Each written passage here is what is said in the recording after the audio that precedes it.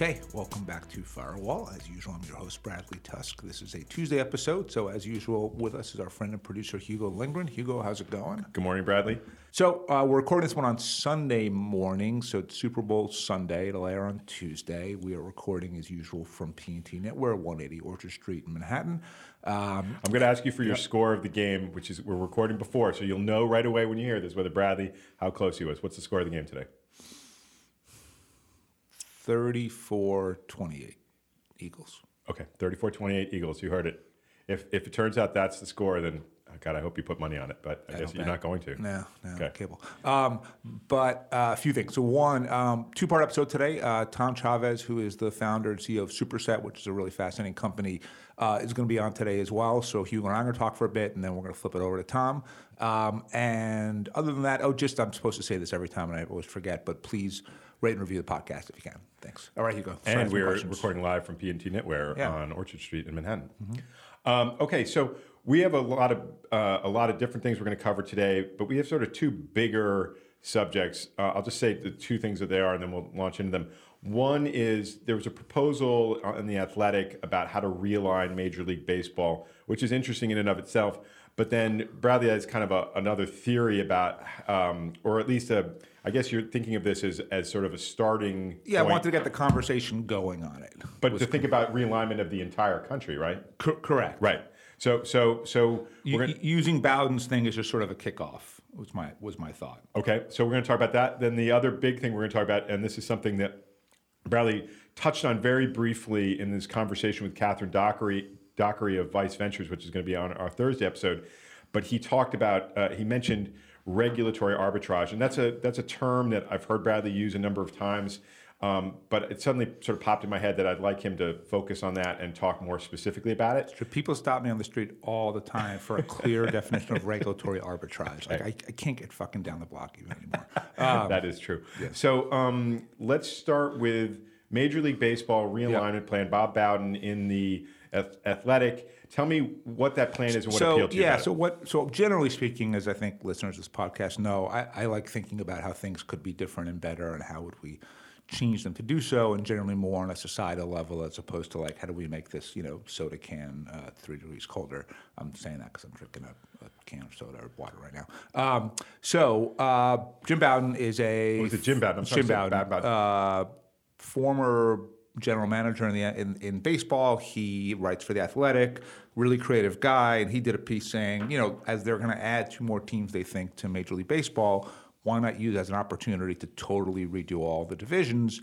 And he proposed new regional divisions, like New York would be Mets, Yankees, Phillies, Red Sox. His point is more local rivalries. You get to see the teams that are really in your backyard. So anyway, it was an interesting idea. I didn't really want to come here and sort of debate which major league team should be in which division, because that would be really boring for most of our listeners. But as I think you've heard me say before in a somewhat apocalyptic way, I believe that absent massive structural reform in the way that we vote and elect people, we will not be one country in 25 years. Nor do I think we even should be one country in 25 years if we can't figure out a way to get things done.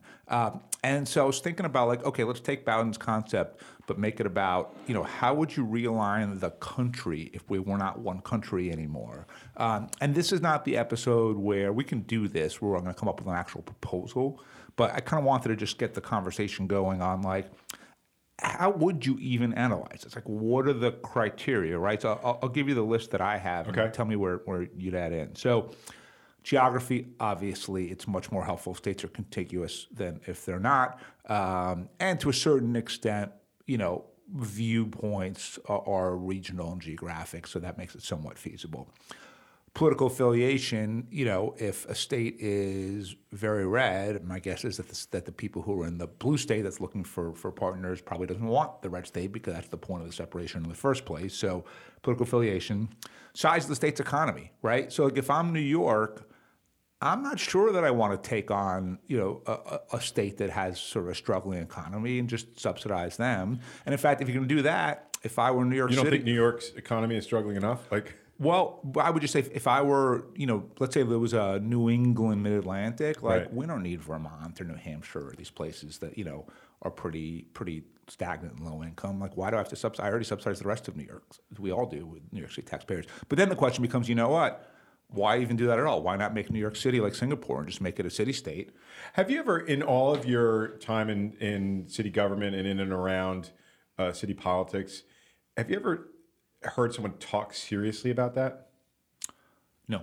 Right. No. So it's just kind of a cool idea. But There was a effort to either realign California into multiple states or to make it independent. There was talk about this maybe 5-6 years ago. Okay. I don't think it went anywhere, but that would be the closest thing.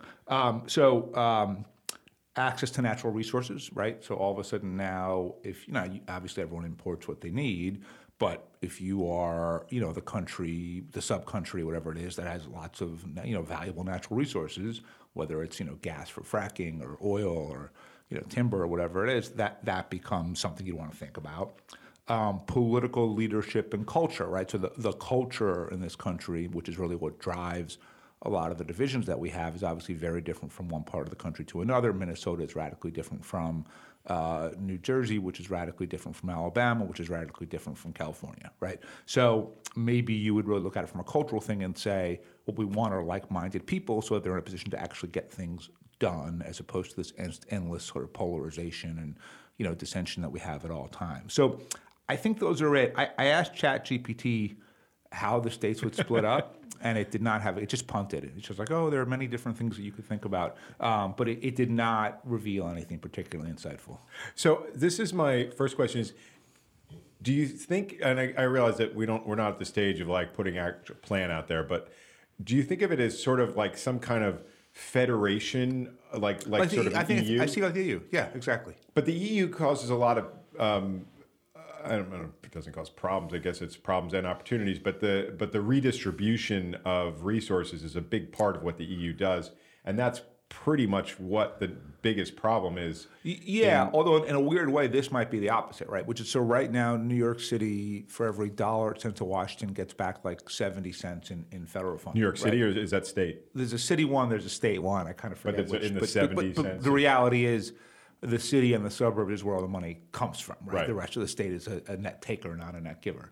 And so in this case, at least for us, it would probably be the opposite, which is if we're only paying local taxes now, even though obviously your amount would go up because the amount of services that have to be provided would be significantly greater, you might not be in a place where you have to subsidize others. So there are going to be times where you would, times where you wouldn't. Look, and ultimately, I think it's an EU model because we want to have shared and common infrastructure. We want to have shared and common defense overall. I guess each one of those new countries would be part of NATO, I would guess. So yeah, I think Maybe some wouldn't. maybe some wouldn't, right? But I think a federation could work. And within that said, every country has sovereignty, and if some of them chose not to be part of this, that's their right. I could see Florida not being part of NATO. Texas for sure. Yeah. Right.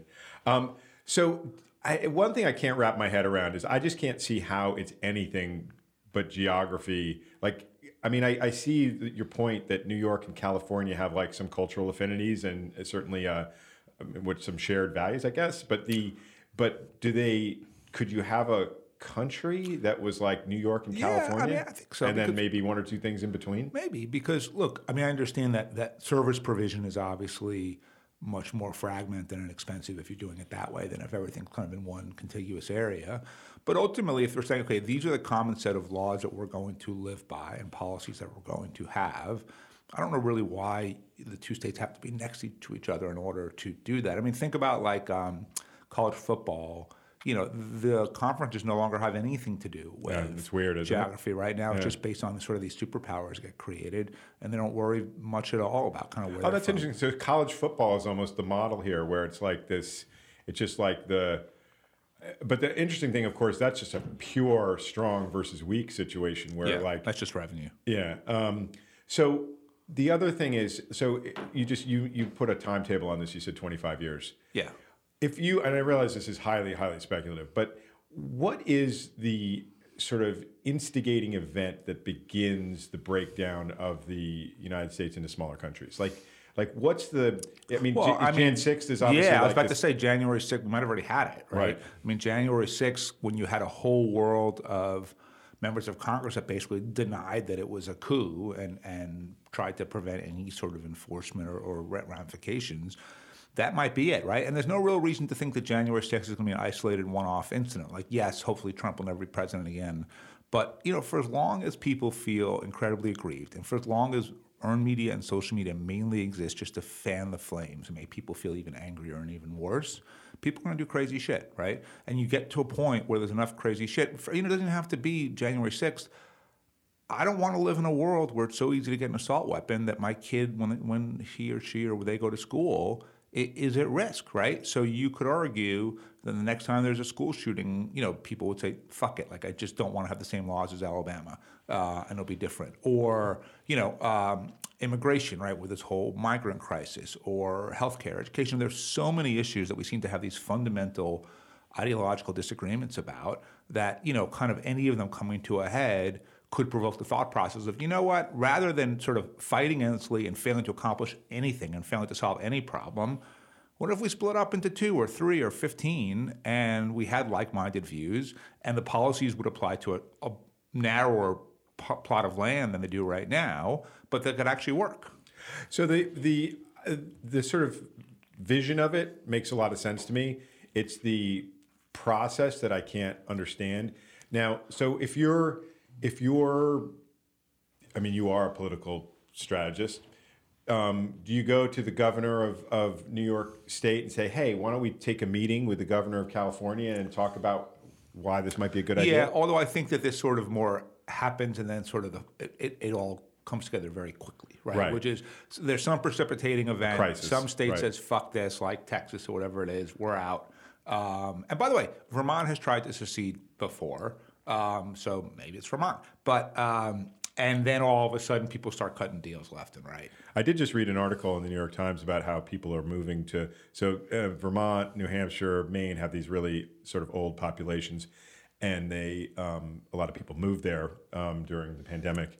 And so it's sort of like this, like finally there's kids in these old towns that never had kids and all that, or haven't had kids in a long time.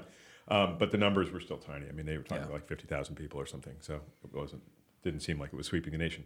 Okay, so what's next on this? What do you want to do? I think next would be, I would love feedback from the listeners of forget 2 things. One, what would you use as the criteria for the analysis itself? And then 2, what would your map look like, right?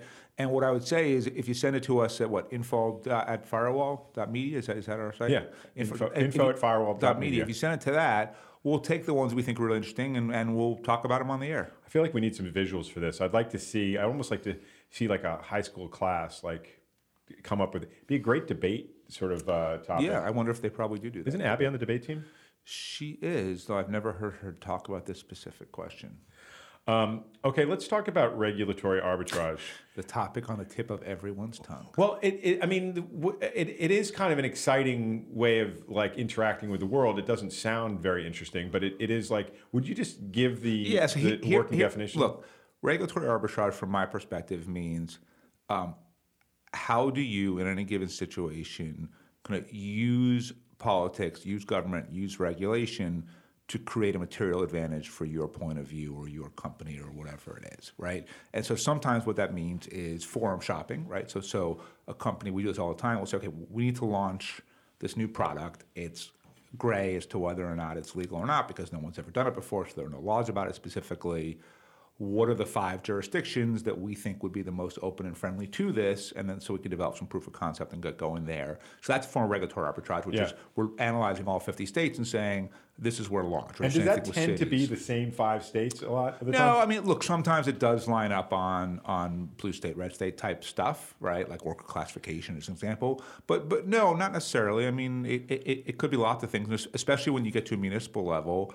You have some municipalities that are very kind of progressive in the sense of eager to try out new technologies and ideas, and others that are much more staid and stuck in their own ways. And so, so one definition of regular arbitrage is basically forum shopping to come up with the places where you think you can get the best outcome for your thing. The other thing, though, would be when it really makes sense for someone to hire Tusk Strategies or Pericles, or when it makes sense for Tusk Ventures to invest in something and work on it, is the more hair it has on it, the better it is for us, right? So like, we don't do biotech, and the reason we don't do biotech is, the FDA has a very clearly prescribed process for how to get a drug approved. It's a political process, but it's pretty straightforward, and it kind of always sticks to relatively the same script. And the biotech funds understand how to do it, right? And so they now, they know how to sort of invest in companies that they think have a decent shot of making it through the process. They know how to try to impact the process to get their thing legalized. And would you say that's a good model of how government should work, or is it? I think the FDA works pretty well. No, I think the FDA generally works reasonably well. But the point is, if I invested in a biotech company, I don't have any material advantage over the biotech startups that did, because the FDA process is pretty prescribed, it's pretty narrow, and there's not that much I can do to really change it. But all of a sudden, like when FanDuel, when we got cease and desist orders from dozens of state attorney generals in a couple-day period, and now we're facing legislation in 2-3 dozen states to ban us, then we have a massive advantage because we can operate in all of those places at the same time, and we can handle that kind of scale. Like when Bird, I think we launched in 60 cities in 1 week at one point. Like, we can handle that. So for me, regulatory arbitrage is really saying, how do I recreate the world in a way where my team and whatever it is that I'm pushing has a material advantage over everyone else, which increases our odds of success. And when does it not work? Is it like what's it? National, right? So like, for example, Biden in his State of the Union talked about a tax on unrealized gains, which is fucking crazy, right? So unrealized gains means, use my venture capital fund as an example, I invest $5 million in a company at a $40 million valuation. On paper, they do 2 more rounds of financing. It's up to $300 million. So in theory, I've got a $260 million gain. So if you tax unrealized gains, you would say, okay, Bradley, you have to pay taxes on that $260 million. And I would say, what $260 million? It's all on paper. I don't have any money from this to then pay out in taxes. When I do get money from it, I do pay it out in taxes.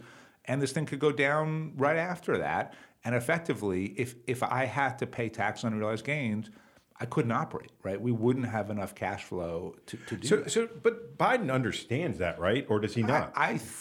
Well, what he specifically, I think he's a man who spent 50 years just being a political hack, so who knows what he understands. I mean, I'll vote for him again, and I think he's our best bet, but still, he's not a deep thinker. But this isn't a deep thinking problem, is it? So my hope and thought here is they throw shit in the speech sometimes just to give a nod to a particular constituency. Mm-hmm. And maybe this was sort of their nod to Elizabeth Warren and the far left. But here's the thing. So it did come up in Albany maybe 2 years ago, the notion of an unrealized gains tax. And if you did that, I would move Tusk Ventures out of New York City or New York State. And I think pretty much every hedge fund, private equity fund, venture capital fund, investment bank would have to do the same thing. I mean, and imagine the windfall for New Jersey and Connecticut, because obviously it'd be the easiest just to move.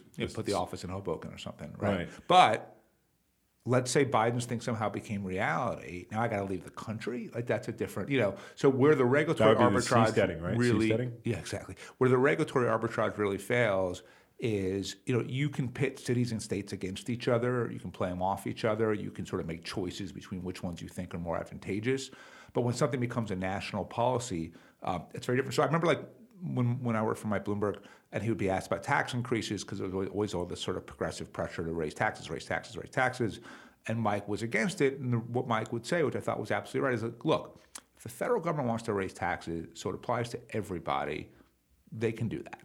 But if we raise taxes just in New York City, all we're doing is making Texas and Florida and all these other jurisdictions even more attractive. We're just going to lose net revenue. We're not going to gain net revenue. So his point was, on a national level, everyone's kind of stuck and no one has anywhere to go. On a local level, you're creating too much displacement.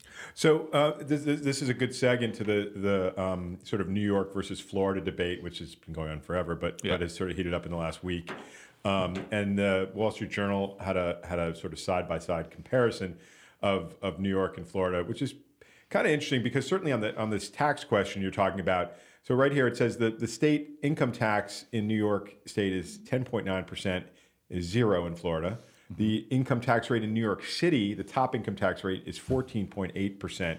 It is also zero. It's zero in Miami. Yeah.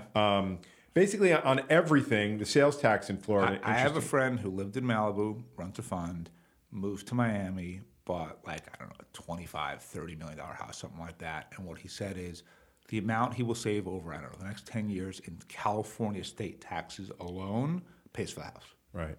So interestingly, and this is a question I have, is so they have the side-by-side comparison of the state budget too. So Florida is slightly bigger than New York State, population-wise, 22 million versus 19.5 million. And the budget in New York, the state budget in New York is in fact twice Right. The state budget in Florida. Do you, as a New Yorker and as a New York taxpayer, do you feel like you are getting double the value of your... absolutely not. But I also do think that, look, there's an ideological choice that you are making, right? So if you live in Florida, you're certainly going to pay a lot less in taxes. You're probably going to have less regulation. But the government social safety net is a lot narrower. It's a lot smaller, right? So public schools across Florida are getting significantly less money than public schools in New York. Public hospitals that treat the indigent in New York are getting a lot more money than hospitals in Florida. And sort of across the board, what New York has is an infrastructure designed to help people in need. So then the question becomes, well, if you're doing that, if you're able to deliver double the value to the people in need, then it becomes sort of an ideological trade-off choice. The problem is we don't create double the value. Our public schools in New York are the best, or just about the best funded in the country, and they still produce abysmal results, right? And so the argument in favor of Florida would be, you know what, you could spend $100 billion, you could spend $200 billion, you're not going to fix the problem either way. You might as well let people keep their money, and so the economy grows, and that's how you can help people through jobs.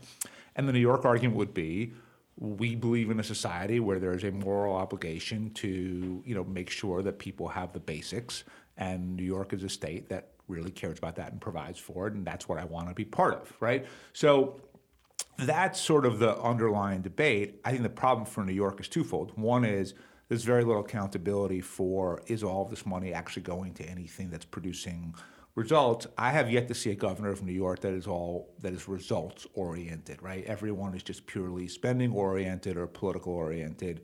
The only sort of real result-oriented politician I've seen, shockingly, is Mike Bloomberg, right? And so as a result, they don't even think about the efficacy of the spending or is this a good use of taxpayer dollars. They just think about the politics of like, well, will this group oppose me or help me in the next election if I give them what they want?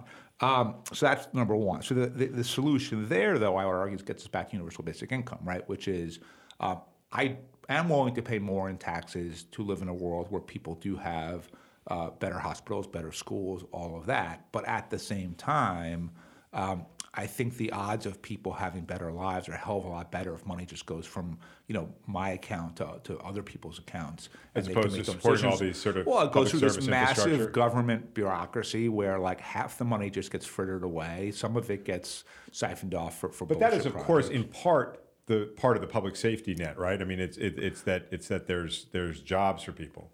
Yeah, I mean, yes, but if you were to view the government as our function is just to provide jobs for people and that's it. No, I agree. I mean, I'm not saying that's it's a very losing proposition. That position very fast, right? That's the Soviet Union.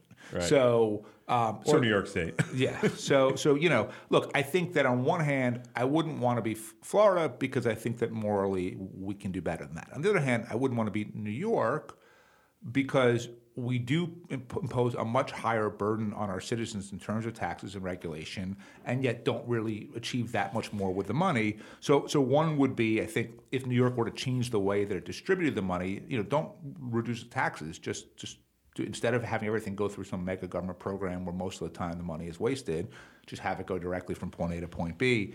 It would be a lot better. But I also think that the other problem New York has is, look, people are very mobile, right? People are very aware that Florida is there as an option. Austin, Texas is there as an option. And you get to a point where if things here get bad enough, if crime is bad enough, if quality of life is bad enough, if taxes are high enough, if some shit like an unrealized gain tax ever became reality, all of us have a breaking point, right? And well, that's a big question I have is if you read about New York in the 60s and 70s when it was starting to really struggle and there were, sort of culminating in the near bankruptcy of the city, it seemed like there was a tremendous amount of real intensity and purpose around trying to figure out what to do that extended just not beyond just like the people in City Hall and Albany, but also to like more to regular citizens seemed engaged in it in a way that it's hard to imagine that now. It's hard to imagine the sort of Felix Roden situation in 1975 where they really worked together. Yeah, although... it's actually a question I have for you. Yeah. Is that true or is that just the way I'm not sure history... it's totally true because Okay. think about 9/11, right? The city came together again after that. They kind of said, okay, we're going to put Mike Bloomberg in charge, even though it's not normally who we would because we are so concerned about this. It was 20 years ago. Yeah, well, but here's, I guess, the real difference is, Okay. right, in the 70s, first of all, the value proposition wasn't there. When I was a kid, we lived in Sheepside Bay in Brooklyn, and as soon as my parents were able to cobble together enough money for a down payment on a house in Nassau County, they did so Right. because that was a better life that they thought they could give for their kids than staying in Brooklyn in a really shitty situation. The other thing is this. In 1976, whatever it was, we were all much more on the same page and agenda because we were getting our information from far fewer sources, right? There was the 3 network news broadcasts. There were some newspapers. And ultimately, we were all kind of reading and therefore thinking about and talking about the same things. Whereas right now, with just the way that the internet works, there's no necessarily reason. Someone who even considers themselves informed could know all about foreign policy and energy policy and stem cell research and have no idea what the fiscal situation in New York is, even if they live right in the middle of Well, Queens or I Brooklyn did this or thing whatever where I it went is. around asking people what they thought, how much they thought the New York City budget was, and I asked someone who works at the New York Times, and they thought it was $10 to $12 billion a year, the New York City budget. 10 times that. Yeah, it's $100 billion. Like people have no idea. And people still think, even though it was said a million times around the George Floyd situation, people still think the NYPD is the biggest expense of the New York City budget. Right. No. Anyway, Please. please. Last thing here. Yes. Which, when you tax this much money, when you make people pay this much, they have a reasonable expectation. So you know what? I don't have to.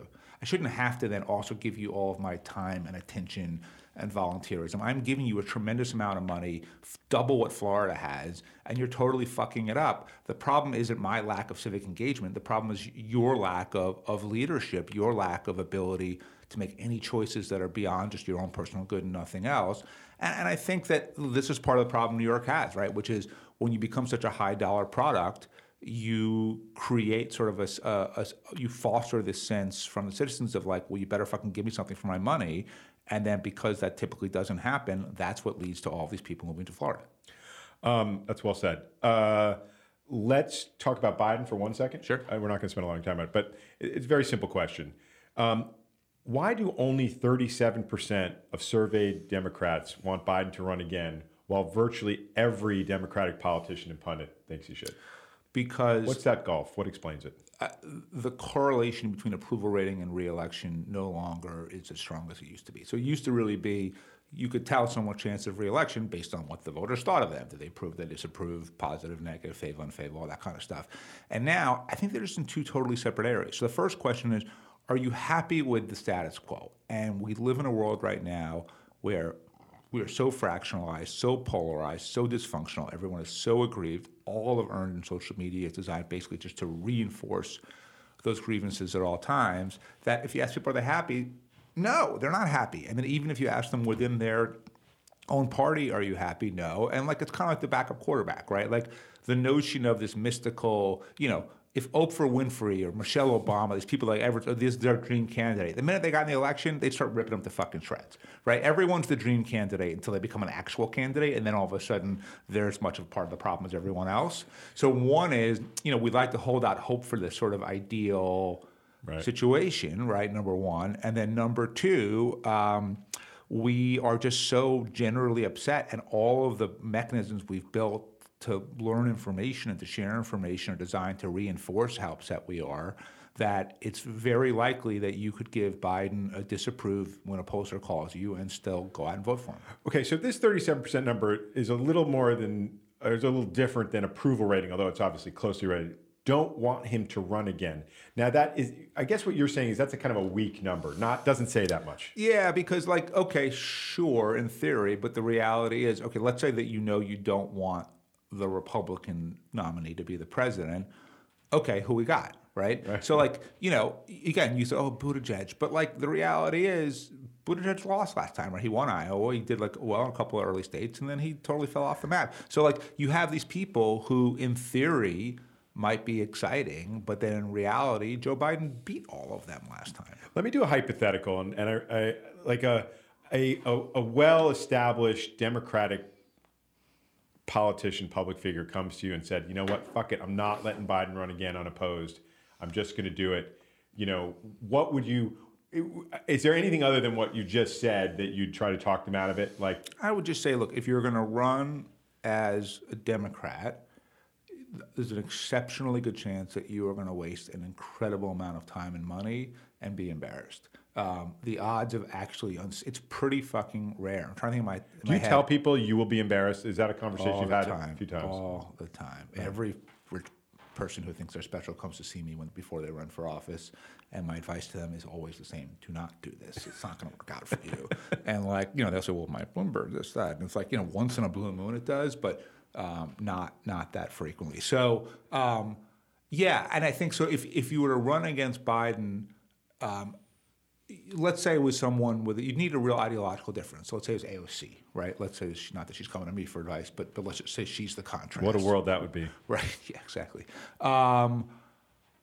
Will she pick off voters from him? Yes. It'll be a lot like 2016. Sanders effectively weakened Hillary enough to make it that much more feasible for Trump to win in the general election. So I think odds are, if you were to primary Biden, especially from the left, you're not going to actually win the nomination. You're just going to make it more likely that Trump or DeSantis or someone else becomes the president. Okay. We're going to move on to your recommendation of the week. Okay. But I just want to read something. This is like I'm going to put a pin in this subject. I read this thing on the Marginal Revolution blog, which you and I are big fans of. And there was a study done by two economists. I think one's from Denmark and one's from Norway. And their paper was about why do companies go woke. And I just want to read the summary of their findings, and maybe we'll talk about this in a future episode. There is little evidence, they wrote, of systematic support for woke ideas among executives and the population at large. And going woke does not appear to improve company performance. Why then are so many firms embracing woke policies and attitudes? We suggest that going woke is an emergent strategy that is largely shaped by middle managers rather than owners, top managers, or employees. I mean, that seems like that's what we've been saying, which is the 16%, right? Which is you get to a place where there are people who are successful enough that they sort of feel the pain of not being more successful economically, status, everything else. They are unwilling generally to say it's because I'm not quite smart enough, good enough, hardworking enough, risk tolerant enough, whatever it is. So instead they say it's because the people who are ahead of me are corrupt and immoral, right? And they develop this sort of whole rhetoric of self-righteousness and antagonism. And the reality is there's a lot more of the 16% than there is of the 1%, right? It's a lot easier to make less money than it is to make more money. And so as a result, you have this commonality across newspapers and TV stations, across nonprofits, across universities, and according to Marginal Revolution, even across companies, right? That sort of now move forward this kind of 16% mindset, which is sort of meant to show how virtuous the 16% are, and therefore, even though they don't actually have the things that they want in life at the amount that they want them, they're still better because they are morally superior. And this now sort of gets implemented across the board. And the biggest problem is the 16% are not looking out for the 80th percent, right? So we've talked this before. The reason affordable housing doesn't get built is because the 16% are the NIMBYs, right? They're the ones who want... Well, some of the 1% are the NIMBYs too, sometimes, right? but... You don't think? I don't see so much affordable housing going up in Bridgehampton. I mean... No, wasn't there some big thing passed to do that in the Hamptons like last year?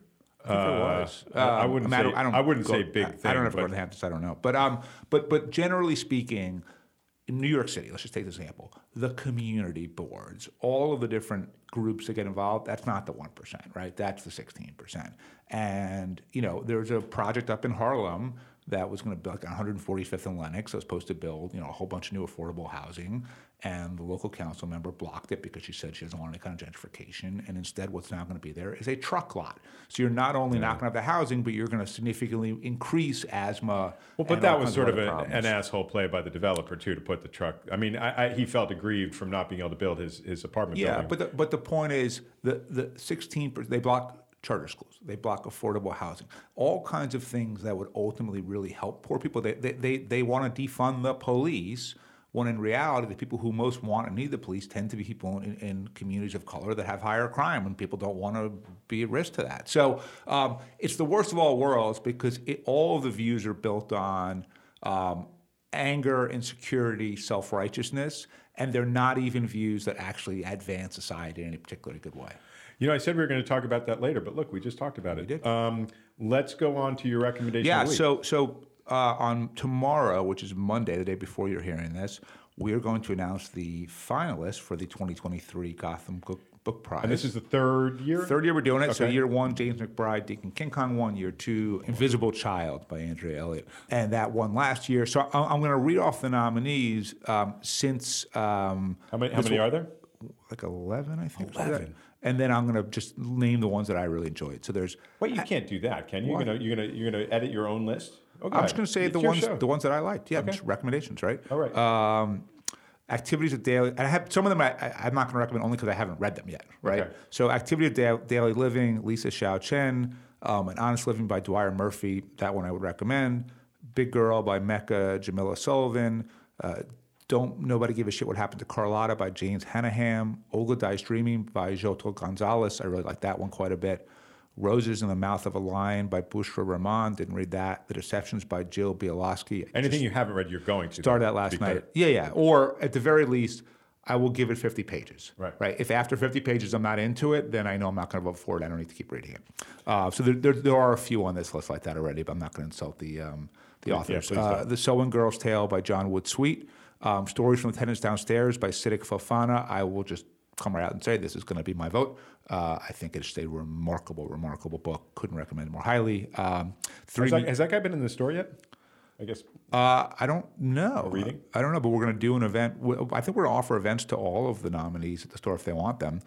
Three Muses by Martha Antol and Trust by Hernan Diaz, which is, I think a book that I thought was fine, pretty good. Everyone else seems to think it's exceptional who read it. So I would guess that if you're looking for recommendations, read it, because I'm the only one. I didn't think it was bad. I just sort of didn't touch me in the way that it seemed to others, but it clearly did seem to touch others. So, there's a few of those that I right now could recommend that you read. There's one or two that I probably wouldn't recommend, so I won't say that at all. And then there's a bunch that I haven't read yet. But yeah, so stay tuned. In April, we're voting. I think it's like April 13th or something like that. I'm sure the whole world will be watching on live stream. And it's going to be like the Met costume gala?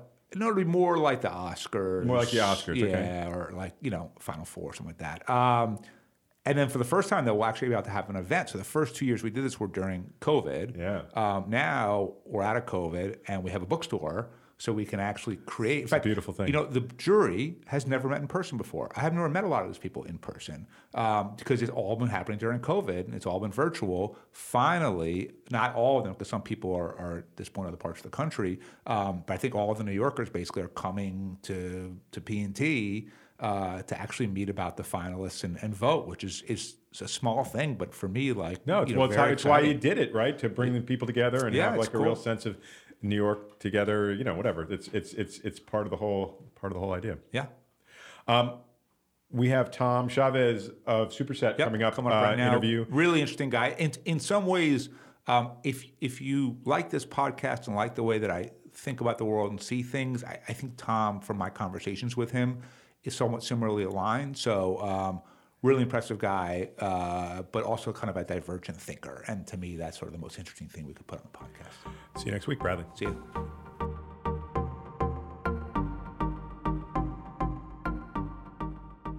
Okay, welcome back to Firewall. My guest today is Tom Chavez. Tom, you do so many different things that I'm going to introduce you as someone that runs a startup studio and kind of the ethical tech project. But Tell me how you define yourself. Like when you're at a cocktail party and someone says, "What do you do?" Because when I met you the first time, I was like, "Wow, it's a lot of stuff." Well, if I'm at a cocktail party, Bradley, I say that I'm just a guy from Albuquerque who does a thing. But no, over many years now, I've been working on software, data, AI. I'm an engineer by training and have been lucky to build some companies that are all sort of been in the business of processing, capturing, doing useful, hopefully responsible things with data. And that's what brings me to Superset, the studio you mentioned. So, Yeah. startup studio that builds companies that are centered on data, AI, hopefully good ideas, and turning them into interesting software businesses. Um, but having been in this space for a long time, I've seen some crazy stuff. I've seen people take liberties, and that's what's brought us to the Ethical Tech Project you mentioned. Which, Right. What was the most unethical thing you've seen in your career? oh my goodness! Well, if we're just talking about data, it's all of the nefarious things that companies do on the under in the dark of night, capturing, tracking, uh, and without look. My beef has always been, and we're not zealots, by the way. We're not um, electronic freedom frontier fighters who believe that all your data needs to be under lock and key. The premise is if you consent and you believe that you know what somebody on the other side of the screen is doing with your data and it's good for you, great. It's all of the things that are done again in the dark of night people don't know about that we've seen large companies. Certainly there's a lot of focus on big tech these days. But look, there's a huge array of advertising driven companies that are capturing data. And we've seen the last two projects I built, in fact, were generally in the ad tech marketing tech space. And we were white hats. We were aiming to be good guys. We weren't running an ad network. We weren't, sort of taking people's data, meshing it with inventory, marking it up, and selling it to marketers. Again, we're pure software guys. But in that context, we saw lots of businesses, again, not just the big tech, Google, Facebook players, but many other players uh, stealing, skimming data without your consent, without your knowledge. By the way, a lot of these companies don't even know who's taking their data. Uh, TikTok is all over now, and people are making a lot of noise about TikTok. A lot of those websites where their code is running, I guarantee you, most of those websites don't even know it's happening. So this has been, a long journey with a lot of the same dark patterns and crazy stuff going on for too long. So Superset is a studio that builds data AI software companies. ETP is a think tank that thinks about how you design and align kind of ethical use of data. How do the two fit together, and like what should you start first, and what's your vision for each? Yeah. So ETP, or the Ethical Tech Project, is, as we like to call it, a say and do tank, whose mission is to build, design, align, implement a new blueprint for the ethical use of data. And it's early days, but we're bringing extreme focus to matters of privacy there. And we think that by drawing this larger circle and enrolling a larger group of policymakers, legal minds, business people, techies, we can start to put a dent in some of these privacy problems. So it corresponds to some of the work that we do at Superset. Mm-hmm. By the way, I run a company called Catch, which is a data privacy company. So we're not just in for a penny, we're in for a pound. We're doing this because we deeply care about the issues. But the Ethical Tech Project is for all comers, right? It's not, it corresponds, and we hope dovetails in a useful way with some of the things that we do with our businesses at Superset. But we just believe so deeply that, by the way, you can't just solve this with software. You have to enroll policymakers, Right. other business minds, legal minds to start to get this right. So if I gave you a magic wand and I said, you can pass laws, regulations, create public-private partnerships, whatever it is, but I want my data to be as reasonably protected as possible without destroying the industry, Right. what's the answer? Well, look, I think that if you think back on the evolution of the internet, there was a time when we were writing ads like, bespoke, artisanal little pieces of art into websites. Nobody remembers this, but back in the early days, there was no ad server. So if you wanted to run an ad, you had to actually embed that ad into the HTML of your website. Yep. There was this magical moment where this thing called the ad server was born.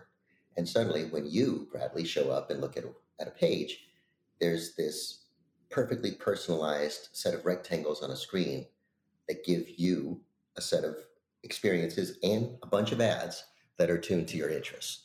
So it's pretty amazing, right? From a technical perspective, it's amazing the scale and real-time nature of that device. So when you hear big tech companies, as we sometimes do, saying, well, we'd really love to conquer these privacy issues, but they're so technically complex and there's so many nuances. Look, hark back to the ad server. If we can customize a moment in time, a particular page served up in milliseconds just for you, of course we can address the privacy problems as well, right? Right. It's an absolutely achievable thing. So if I were king for a day, if we had the ad server, let's think about what you might call the privacy server. Let's honor and respect every single customer's desires, consents, rights at every moment in every jurisdiction, every corner of the planet. So I told you I'm an engineer, so I'm going to approach these things with, I hope, are useful solutions. We know that this is within reach. By the way, the technology is already here. It just isn't evenly distributed yet. We know that we can do this. So just turn down the noise when people with a dog in the hunt are telling you that it's just too complicated and we have all of these state regulations and there's GDPR and it's just this patchwork of complexity. We can't possibly conquer it. Oh yeah, they always do that. I was debating someone on eliminate Section 230 the other day, and their biggest argument was, well, we don't know what the unintended consequences would be if we did that. Well, it's just an argument to never do anything ever anywhere, right? Like that's not an actual argument. It's crazy. It's putting your head in the sand. The last 30 years, we're all about crunching data more efficiently, by the way, without regard for any unintended consequences. So what about that, right? Certainly the next 30 years can be focused more on responsible processing of all of that data where people get to choose. Right. That's our thing. Two related questions. One is, you mentioned customer desires. So I have a 16-year-old and a 14-year-old. They would both say they have no expectation of privacy, right? That they just accept that they live in a world where that doesn't exist, and they don't seem to care. So the first thing is, why do they think that? And why do they care? Or why should they care? Yeah, well, look, with the federal discussion and the President's State of the Union on ad tracking and tracking generally for kids, when you have these conversations, I think the reason they're so politically attractive is because everybody can rally around that premise. God is in the details, right? So the first thing I'd observe in this context when you have kids, look, generationally, they don't know, they don't care. And you can't separate the issue of responsible parenting from any question of of tracking children on the internet. Your iPhone, your computer doesn't know the age of the person looking at the screen. It's a device, it's a machine, right? So job one is let's make sure that there's attention to the responsible parenting. But the more general point for me is, look, I'm not an expert in biochemistry. When I go to the store and I buy some chicken, I have developed an implicit understanding that the FDA is checking that chicken to make sure there's no salmonella in it. Yeah, totally. I'm not an expert in chicken. I'm not an expert in biochemistry. Don't sell yourself short. You know your way around a poultry farm just fine. So my point to you is, look, in that same way, we have an implicit right to our expectation that there be laws and standards of play, right? Whether you're a 16-year-old or a 45-year-old, that your data be honored and respected at every moment. And it is absolutely within the remit. This is what governments do, right? So now we're going to get into the conversation about the overreaching hand of government and all the reasons why conservatives start to get stressed out about this. But come on, right? In 2023, you can run, but you can't hide from a clear-eyed understanding of all the crazy shit that's going on, right? It's not anecdotal anymore. By the way, 10 years ago, it was not understood. In my first company, it was my second company, my last company, Bradley, there was a set of articles that Jessica Vassalero, then Jessica Vassalero, now Jessica Lessin, who's a big cheese at The Information, and Julia Anglin had run on all of the ways in which companies were tracking you. And my company, Crux, had done this detailed study that was showing how all of these third parties were capturing, stealing, skimming data without anybody actually knowing. To my earlier point, companies themselves didn't even know that that was going on. Well, fast forward here today, and it was important because it wasn't quite clear, right? Fast forward here today, and it drives me crazy when you're reading up these articles about TikTok, and everybody's shocked. Oh, they're scandalized to discover that TikTok code is running on lots of websites and capturing data about you. It is the exact same issue, the exact same phenomenon we were uncovering and talking about 12, 13 years ago. So my point to you is, come on, the drums have been beating for way too long. This is not anecdotal. We know that there are these harms, right? We know that there's all of this data collection without consent. We know what Instagram does to distort the minds of the young people who use it. So at some point, I think we have an understanding that, and that's why I was encouraged by the president's State of the Union address. We have an understanding that somebody's going to finally start to take action. Yeah, I mean, it's one of those things where, like, privacy polls really well, and yet because it's such a nuanced, complicated issue, I think lobbyists and others are able to kind of stop regulatory efforts on it pretty easily. So I agree. It was heartening to see the president actually taking it on, and I think, generally speaking, what this White House, I think, understands, which is good, is, in a world that is this polarized and this divided, and a House that's run by the Republicans and a Senate and White House by the Democrats, very little is going to happen, right? But there happens to be one thing that, even if for different reasons, people on both sides of the aisle support and want, and I think privacy is clearly right at the top of that list. And so therefore there is, I think one of the reasons that Biden brought it up is I think he sees it as a realistic chance they can actually get something done about it. I know you're not sort of a political strategist like I'm supposed to be, but like, give me your read on this. Like, you watch the State of the Union, you must have been super excited about it because your issue was front and center. What's the path forward? Well, look, I am not a political strategist, but I was encouraged, and I share your skepticism, by the way. I think you've got to be pretty naive to think that we're going to get a proper bill to the floor of Congress anytime soon on this issue. But my sense is, in politics, you've got to at least start the conversation. So the president threw a match out the window, and now we're at least talking about it on a national level. It's not some little article snuck into the Wall Street Journal 12 years ago that nobody actually cares about. I'm encouraged that it's front and center. I think if we're reasonable and just living a practical life down here on Earth, there will be more discussions in the current Congress. I think that there will be more state laws like Connecticut, Virginia, California, and so on. And I guess that really kind of harks back to the founders' vision, right? States as laboratories of democracy, so the states will continue to enact their own legislation. And that's not anecdotal. That's absolutely happening. Well, that's happening as we speak, right? For sure. Exactly. Yeah. So I think the state activity could catalyze perhaps some federal legislation, not in the near term, but over time. Well, especially I think if the state bills are tougher than the federal bill might be, then the incentive for the big tech companies might be, you know what, let's push a bill through Congress that we can live with, as opposed to getting slaughtered in, Hartford or Sacramento or Salt Lake or wherever it is, where we really have kind of less leverage than we did there.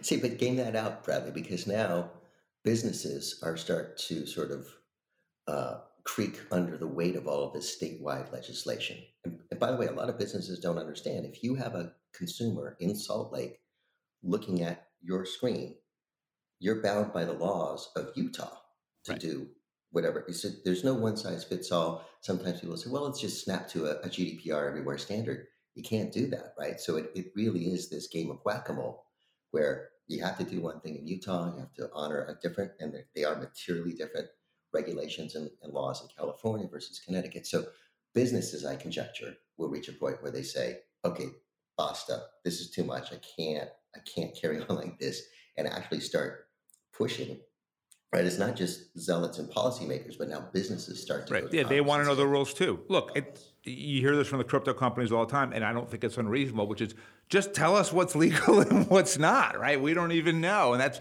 not an unreasonable standpoint. It's interesting with software. So like when when emissions from cars, when California really changed their standards completely, it effectively changed it for the whole country, right? Because the car makers aren't going to make one set of cars for California and one for the rest of the U.S. And the California market is so massive that you couldn't afford to not do it, right? If it was Vermont, you might say, well, we just won't sell our cars in Vermont. We don't care.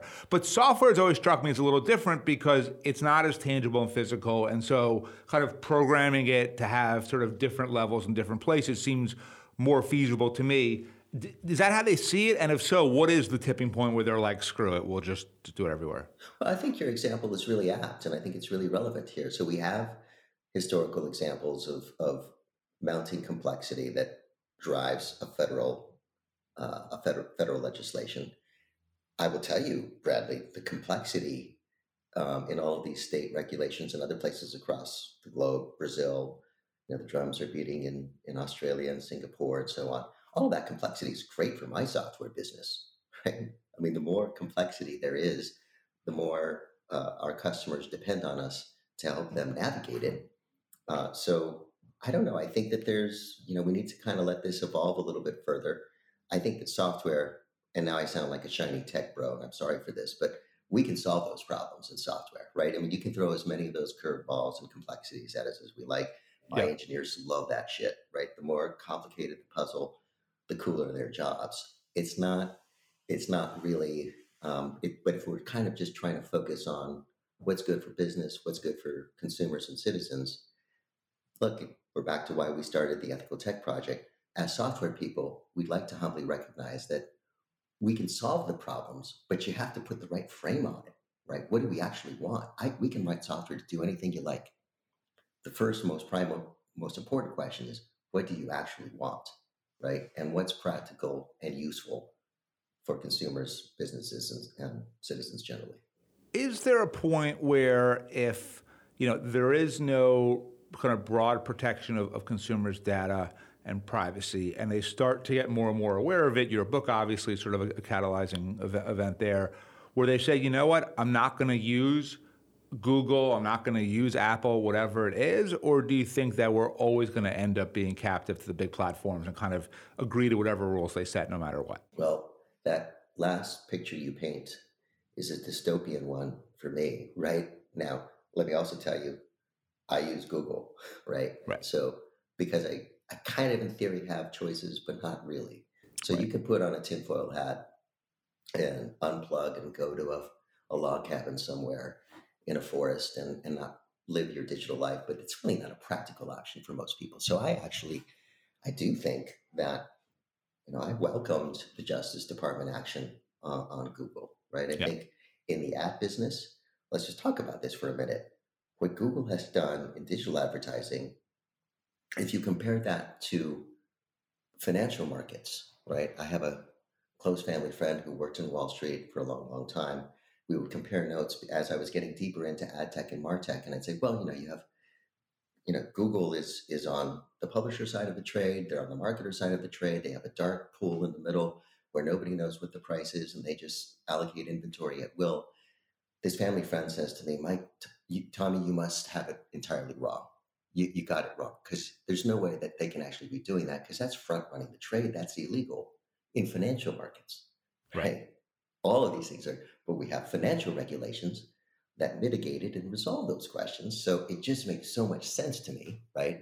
That if you're applying those same kinds of principles in terms of fair, free, open markets, right, and promoting innovation that is in conflict with the super concentration of power that you have with those big tech players. I mean, if you just apply all of that kind of logic, but of course, right, the digital advertising market is crying out for a set of more reasonable standards that allows there to be more innovation, more competition generally. I think that day is coming. I just don't know exactly when.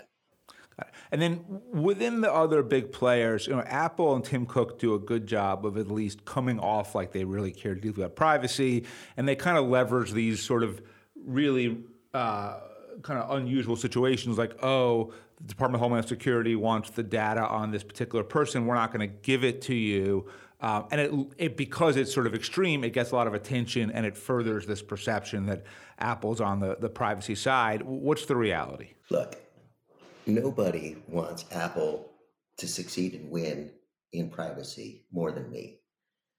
And so I am disheartened, but I will tell you, and I've said this for a while, Bradley, anytime you hear one of these big tech players talking about making a move under the banner of privacy, some nefarious shit is going down. Yeah, exactly. So I was always hopeful that wasn't the case with Apple, but increasingly now it seems to me that, Gizmodo has done some good reporting on this, right? They found that if you however you toggle that setting on, your data can be used for analytics, right? Apple is still going to collect that data, whether you've given them your consent or not. So it's just like the Hollywood facade of actually giving consent. They are tracking you, right? And they are doing things with your data without consent. What Apple tries to do in the broader market is present themselves as the white hats, right? Facebook, Google, those are the bad guys. Privacy, that's iPhone. We see all of those billboards everywhere. I think it's pretty clear as this reporting continues to unfold that no, Apple is not honoring your privacy. It's not honoring your consent.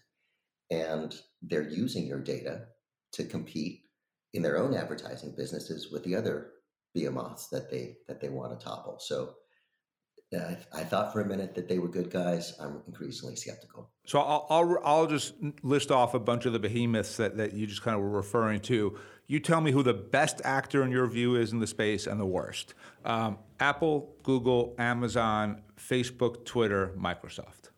Okay, when it comes to data, right, just data, I think that Amazon has done a pretty good job.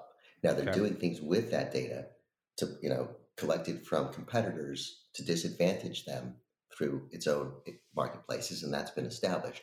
But if relative to the handshake that they have with the consumer, right, and what they're going to do with the data and how do they apply it, it seems to me that Amazon and Microsoft are at the top of that list. By the way, the reason, let's have a moment of silence for Microsoft. The more that these businesses have advertising side projects, the greater the risk of them taking liberties with your data, right? Right.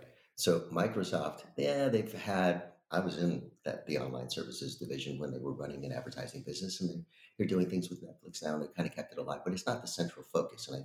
And I also think that under current leadership, they have demonstrated a better focus, a more believable commitment to honoring privacy than the others.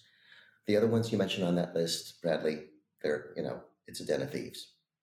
I don't really have a lot of confidence. I mean, who's a little bit better and a little bit worse? I mean, I think we can all agree that Facebook, they just the multi-$100 million fines just pile up. Everybody shrugs their shoulders and says, "Oh, well, it's Tuesday."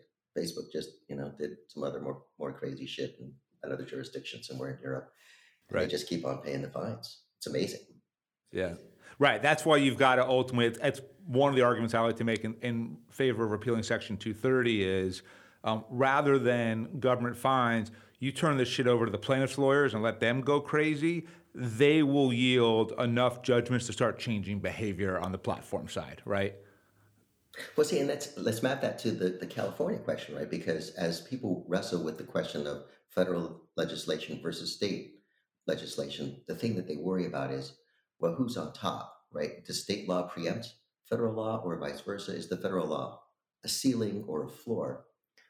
The private right of action is a related consideration, right? Where the more the plaintiffs can actually take action on behalf of consumers to sue companies, conservatives hate that. But look, to your point, the more, as soon as money starts to change hands in the context of some of these lawsuits, you would imagine that catalyzes more energy around a federal standard. Right. For conservatives to get to the policy outcome they want, it would help if they enabled a group that they don't like, which are the trial lawyers. But there are times where the trial lawyers are ridiculous, I would say, too. But like with tobacco, there are times where I think it does make a big difference. Last question, I want to pivot to a different part of your life. So you're an avid musician, you're on the board of the Save the Music Foundation. Now, in your day job, especially at Superset, you're thinking about what are new trends in AI, in data that we could build and spot and make money on. What's the corollary for that in music? Like, what's the underrated category or subculture that, the listeners probably don't know that much about, but you're like, this is or should be the next big thing? Well, Bradley, you've triggered one of my favorite topics, and I ponder this on the weekends. I don't have the answer, but it strikes me, right? When you look at all the excitement in generative AI, okay, we have text and language. That's exciting, ChatGPT, right? Yep. Video, by the way, deep fakes are coming soon, right? Yep. And the technology that scares us, and we say, "Oh my God, there's no way," but it's coming soon.